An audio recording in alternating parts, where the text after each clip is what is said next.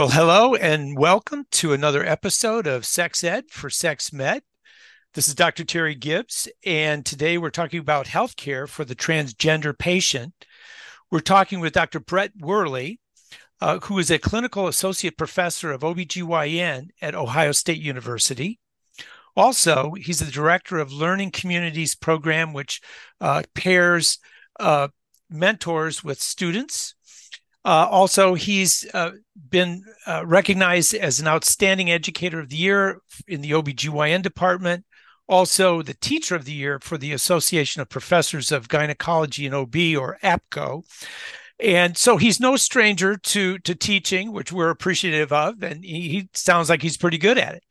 Also, he is the lead physician for the Ohio State University's Women's Sexual Health Clinic. So thank you for coming today. You're eminently qualified to discuss our topic today.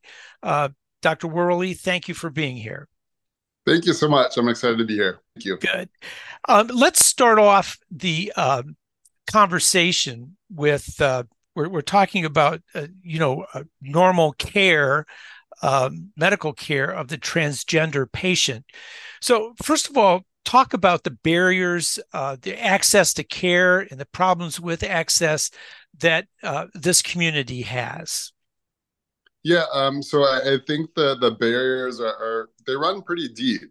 For instance, for me, I never really had much in the way of transgender education in medical school or residency. And so a lot of this has been self-taught. I'm really glad that there are physicians and residents and medical students who are going out of their way sometimes to get additional information and experience with all this. There is some in the Ohio State College of Medicine curriculum, specifically about transgender patients, and I'm so glad of that. There are substantial barriers to care for these patients. Something about 150,000 adolescents in the United States who consider themselves transgender. They have barriers that are sometimes easily identified and sometimes really difficult to identify. So easy to identify barriers would be things like bathrooms that, for instance, have a male or female sign on them, or boxes that they check when they come to our offices, where they check either they're male or female, and there's no other choice for them. Unfortunately, there are things that aren't really reported or talked about quite as much, but situations where, for instance, they might not get the job that they're hoping for or be able to advance in their career. So they'll sometimes have more difficulty from a financial or socioeconomic status. They'll sometimes have more challenges as far as mental health issues. So sometimes patients will have issues with depression, unfortunately issues as far as suicidality. Patients sometimes have more challenges as far as their families, so they'll have more family stress or struggles that way. Some patients will also have troubles as far as their access to healthcare. So we started talking about like the boxes they check on the forms when they check into our offices. But sometimes they'll have experiences, about a third of them will experience some sort of negative interaction with our office staff, either me as a physician or our front desk staff. This is just statistically looking kind of at the nationwide literature. But a lot of times I have negative interactions, and that really kind of flavors the future of their healthcare. So, for instance, they might be less likely to go ahead and get more mild issues taken care of, and they might end up in more severe pain or severe difficulties later down the road. So there are lots of barriers to care as far as their circumstances. And then there are things that we don't even necessarily think about, like important things, things like pronouns that some patients prefer to use, the way we look at them, the way we interact with them, more subtle things that sometimes happen that can sometimes make their experience in healthcare more and more difficult. So there are lots of barriers at different levels. You mentioned a little bit about terminology. Would you go ahead and expand on terminology on relating or communicating with a transgender woman or a transgender man? It's hard to use like a blanket statement about transgender patients. Every single one is one, and it's important to kind of work with them on a person by person basis in that way. Different people are different. We were talking a little bit before about how terminology can be different depending on the patient. Some patients are they have, for instance, like female or male sex organs. They're in some stage of transition with hormones or without hormones. They might have undergone surgery to change the sex organs that they have. They might not have. They might dress a particular way or might not. They might go ahead and, for instance, have additional facial hair or other types of things like makeup or other types of things, and can be in various stages of their transition as far as their transgender care. And I feel like it's just really important to be respectful of those patients, to meet them where they are, to ask well-informed but open-ended, non-judgmental questions to really kind of get a sense of what makes them them. And to treat them as individuals. I think those are all really important. So, pronouns can be important. At Ohio State, we recently kind of transitioned to a different electronic record to better reflect transgender care, in the sense that patients now, instead of known by their legal name, they're sometimes known as their preferred name that'll pop up in our charts. So that makes it a little bit easier. There's signifiers that we can use to go and kind of identify a patient prefers a particular set of pronouns. But just being really open and honest and supportive of the patient. And then I think invariably, and I know it's happened to me, and I'm sure it happens to some other physicians, is that we sometimes make mistakes. We make mistakes. We say the wrong pronoun. We think the wrong thing. And it's important to really be humble, I feel like.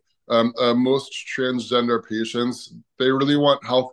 They want to have a positive experience. And as physicians, we can be leaders of the healthcare team. But to be humble. And so when a mistake is made, to apologize, to do your best to change whatever the situation is, and move forward in that patient's care. And sometimes too, accepting education. As physicians, we sometimes pride ourselves on knowing all the things that we need to know, but in some circumstances, transgender patients, they really know more about themselves than sometimes we do. And so getting that education from them in a non-judgmental, accepting, humble way can go really far in building that doctor-patient relationship.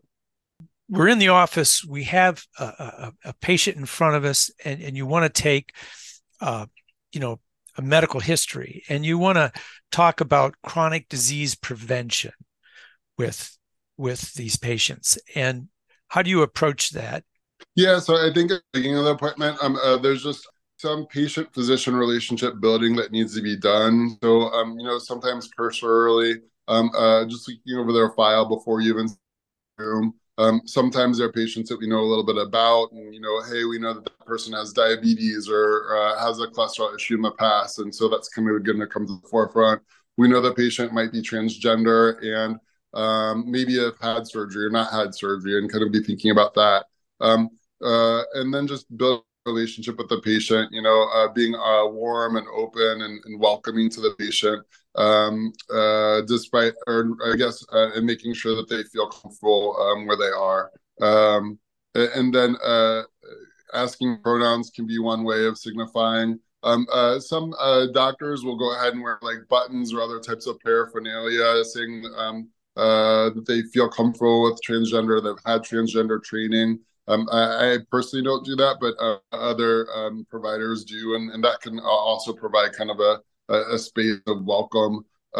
Before you even get to the room too, there might be local organizations where you live that could be helpful as far as educating and training. So for instance, in Columbus, Ohio, we have a group called Equitas.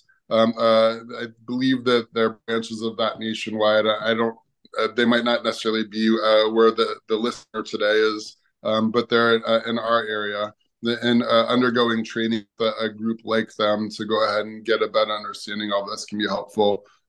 Specifically to answer your question, the patient that's coming to me for abnormal uterine bleeding, getting a sense of the patient's experience in their own words, figuring out kind of early on in the visit what the patient's goals are, and learning more about kind of the health history, the background, all that kind of thing. and together, making a patient doctor kind of joint decision about the next steps, whether it's evaluation and where we need to go with treatment. Those can all be really interesting. Making sure that the patient has uh, is included in that process. So, like when you want to talk about like cancer prevention to a patient in a transgender man, talking about how do you handle breast cancer screening, or in a transgender female, how do you handle prostate cancer?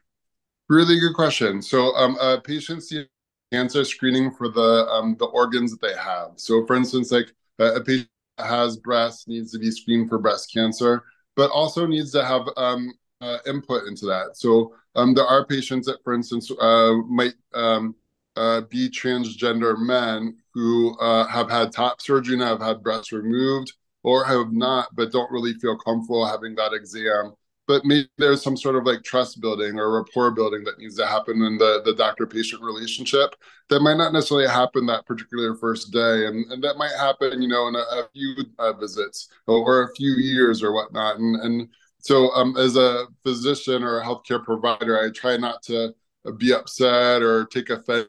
Patient says, hey doc, thanks but no thanks. To be able to respectfully help them, and then specifically, like if the patient has breasts, to go ahead and screen them per the appropriate guidelines that are current.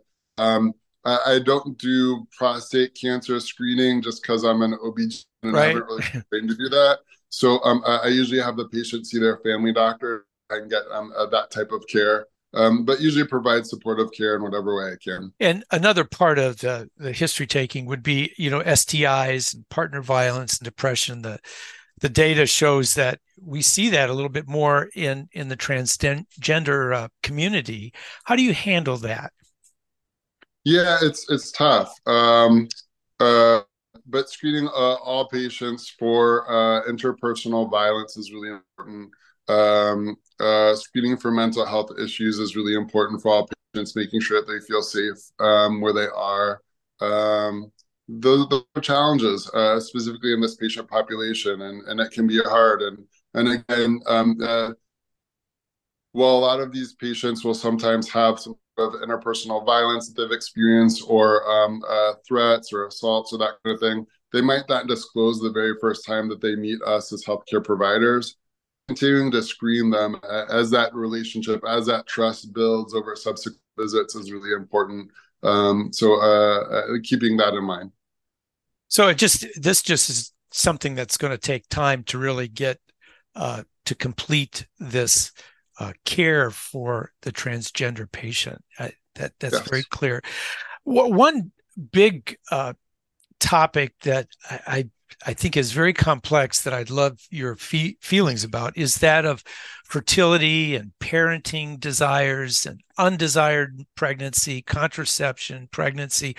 Those are of course, big issues. And how do you handle that?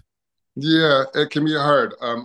Some patients really want to get pregnant or want to leave that option open at some point in the future. Some patients, the opposite. They can sometimes change their mind as time goes on.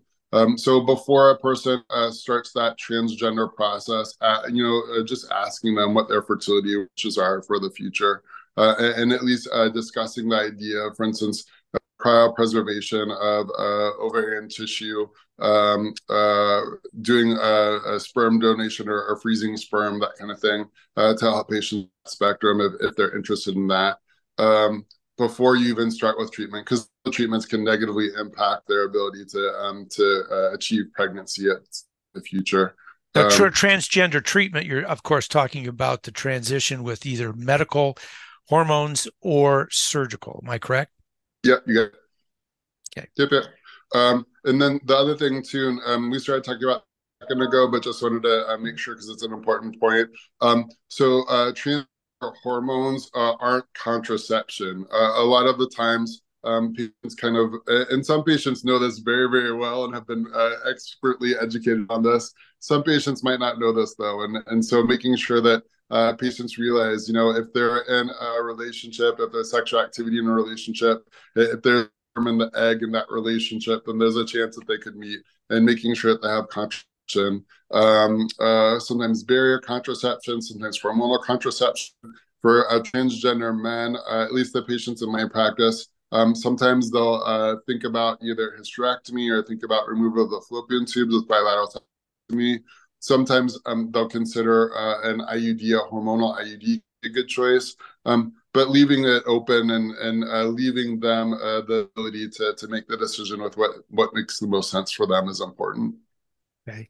And you broached the thing I was going to ask next about the gender affirming hormone therapy. And you covered quite nicely the whole idea of contraception. What about the transgender male who comes in and accidentally or desires to become pregnant and is using gender affirming hormone therapy? What do you do? Right. So for some of those patients, it's a matter of stopping or slowing down their hormones. Usually, once the patient's pregnant, we usually don't continue hormones at all. We stop them.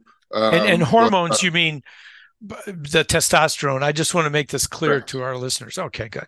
Yeah, yeah, good point. Yep. So potentially stopping or slowing down. Usually, I personally don't manage the transgender patient's hormones, whether it's testosterone or estrogen or that kind of thing.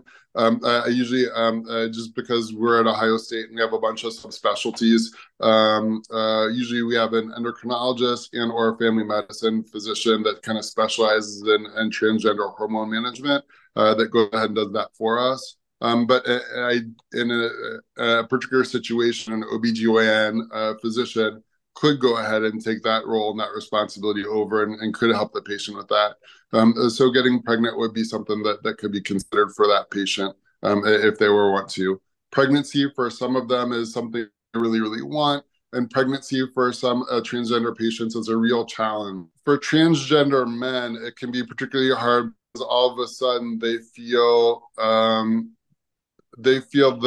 the best way to say it, they feel kind of more almost, sometimes the breasts will get bigger, sometimes their belly will distend, sometimes they'll have additional hormonal pushes towards feeling more kind of like the stereotypical woman, if you would, for a second.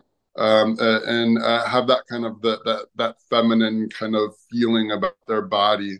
And sometimes that's great and welcome and wonderful for that patient, but sometimes it can cause difficulties and challenges. There are other challenges too. I think sometimes when patients, for instance, are pregnant and in a transgender state, and they are in society, and they might get other comments, or they might get other looks, or they might have other things that they have to deal with that are unwelcome, and that can also be a challenge. So pregnancy is an opportunity, I think, that can be really special and exciting for a transgender patient, but can also provide additional challenges that maybe we wouldn't think of otherwise.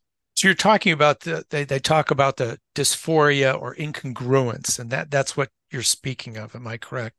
Yeah, So okay, um, and I think that one other hormonal situation that I just would love to know about is the patient who goes through surgical transition and gets her a transgender man gets their ovaries out, and or the transgender man just gets old enough and has the menopause transition.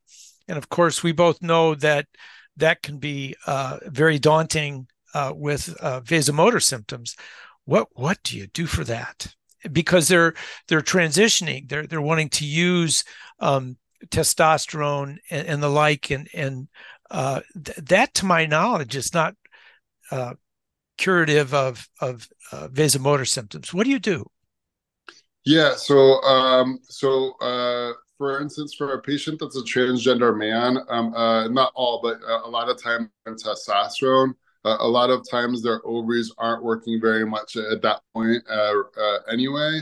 And so removing their ovaries for a lot of them doesn't really do much as far as like exacerbate hot flashes, mood swings, some of the more typical menopausal symptoms. So a lot of them do fine and don't have troubles. Hmm. I talk with them about the what would happen though ahead of time, just in case. And so we have that conversation about, hey, if there are hot flashes, we probably wouldn't use hormones. We'd probably think about like an SSRI, an SNRI. We think about gabapentin. We think about other medications, and other drug classes to go ahead and help them through that transition.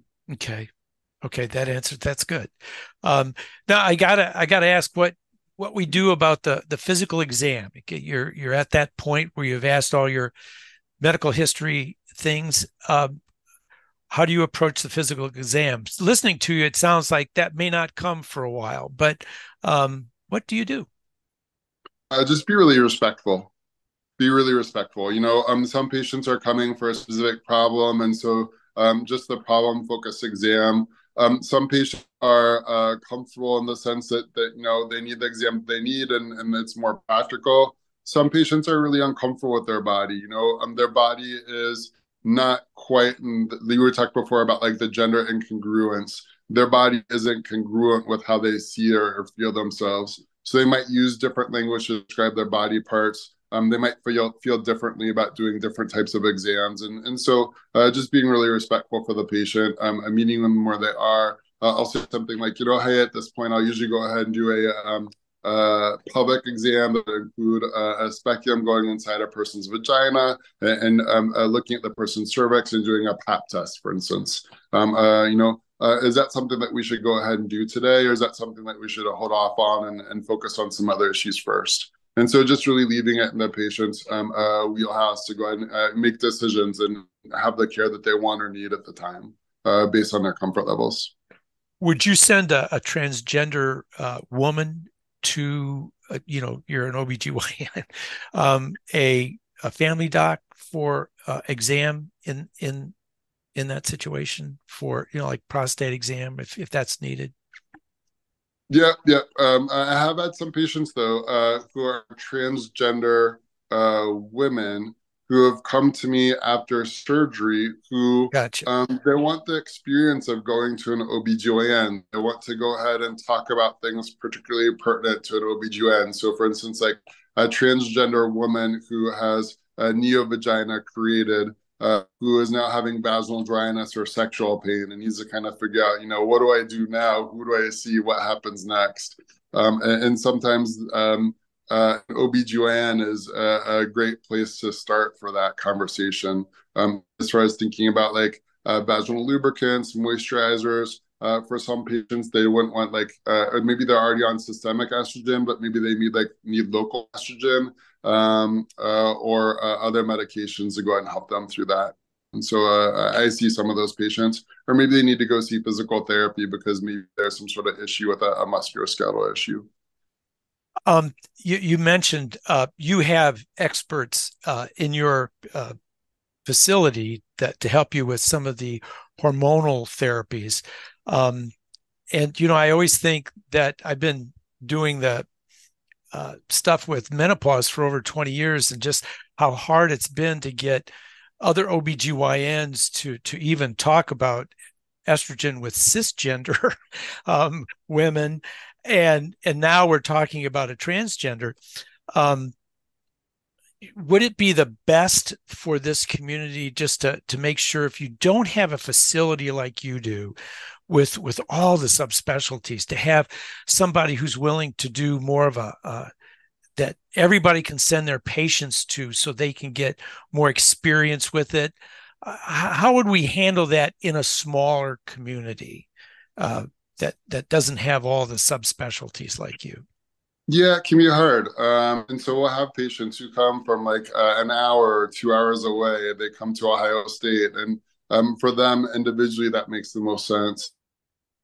There are people though, I feel like transgender patients are everywhere. They're not Right. just in Right. Columbus, not Yeah. just in like certain or metropolitan areas. And so, there are pockets, and you'll find them if you look hard enough across the country of, places where you wouldn't imagine, but trans or doctors that are comfortable helping transgender patients or whatnot. So some of that, like you said, it can be just like one or two healthcare providers in a smaller community who feel more comfortable. Sometimes it might be like that healthcare provider is the most trusted person around for hours, and so that's the person that needs to be able to be skilled in all that. And it's just like in medicine, it's you're not done learning the day you finish residency or the day you finish medical school. There's always learning to do, and I feel like some healthcare providers or physicians may or may not be up to this next step of this challenge as far as transgender care, because there is additional knowledge and information, understanding, and management finesse and wisdom that needs to happen. And so yes. So I feel like some people probably do need to step up, but there are other places that have larger centers or even just further out, but one or two providers here or there that could be experts. Yeah. I always I ask that because um, some of the people who are getting gender affirming hormone therapy, we're always trained that, like, for estrogen, you have to worry about like breast cancers and DVTs and the like. And do you comment on any of this when you're seeing these patients, or do you just leave all of that to the endocrinologist or whoever is helping with the hormonal therapy? Yeah, I answer questions if patients have questions about that. Depending on my doctor-patient relationship with the individual, I'll sometimes go more into those risks or sometimes less. Some patients just they know more than you and I would know coming into my office to get care, maybe for something that might be related but might be unrelated to that specific thing. Some patients might have less education and have a little bit more uncertainty or insecurity when it comes to all that. And so kind of warrant a further conversation. Yeah, good question. Well, anything else that you can think of that would add to the care of a transgender uh, patient that we could communicate with our audience? Yeah, so something else that's really big that I experience a fair amount is patients want trans or they want gender affirming surgery. And I think we've come a long way just in the past like 10, 15 years on this. But there's still a lot of hassles and heartbreaks and that kind of thing with all this. Some insurance companies still need documentation from two mental health providers with letters. They need two separate OBGYNs or other types of healthcare providers to also certify that the patient warrants the trans or the gender affirming surgery, whether it's hysterectomy or bilateral saphenophractomy or both. And that can just be really frustrating for the patients. And so making sure that you're supportive of patients or have the office staff, which is sometimes really hard when all of our days are way too short and all of our tasks are way too long. But doing your best to kind of, do your best to help those patients through that process is important. The care is medically necessary from my perspective and also from ACOG's perspective. The American College of Obstetrics and Gynecology says that the surgery is appropriate for these patients, that it's medically necessary. And so continuing to be an advocate in whatever way is comfortable for that healthcare provider, I think, is important, whether it's donating money, whether it's being an active, outspoken person in the community, whether it's wearing a button on your sleeve that just says, hey, I feel comfortable with patients of different backgrounds or ethnicities or genders or transgender. I think that's all important. The other thing, too, I think is important is that some providers don't feel comfortable with this, either from their upbringing or because of religious issues or ethical issues or moral issues. And so I think it's also important to say that hopefully nobody ever gets forced to go ahead and do something they feel is unethical or immoral. And so if a healthcare provider is ever in the situation where they don't feel comfortable in a situation, and making sure that you use cautious, careful language to be respectful for the patient, but then going ahead and helping the patient to go ahead and find somebody else who can provide that appropriate care is important. Nobody should ever be forced to do something against their morals or against their ethics, but they can at least help to pass that patient on to the next provider who hopefully would be able to. So I think that's also important. And I feel like healthcare providers at levels, just as sometimes patients are at varying levels of comfort and knowledge and understanding with their bodies and their situations and their gender and their outlook on life. I think healthcare providers can sometimes be in that state of transition as well, as far as where they are in support of transgender patients. That there's education and understanding, and I feel like a lot of that comes not just from book learning, but from patient experience and for understanding the stories that these patients will tell us when they come to see us. I think the thing that really kind of drove me to go ahead and think differently about transgender care was just the fact that so many of these patients do have, unfortunately, experiences with suicidality or have experiences with physical or emotional or sexual assault, and how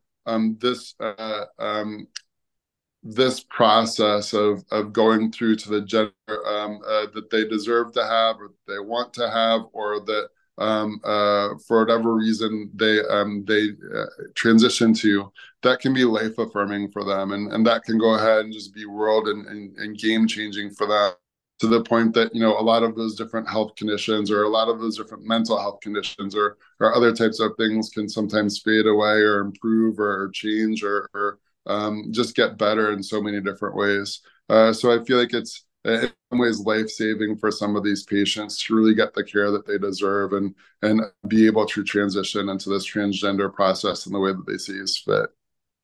Well, you've given a tremendous overview of taking care of the transgender patient, and you obviously have a lot of experience and expertise in this. And I appreciate and really appreciate your attitude towards just helping people live their best life. And I think we've talked about that together.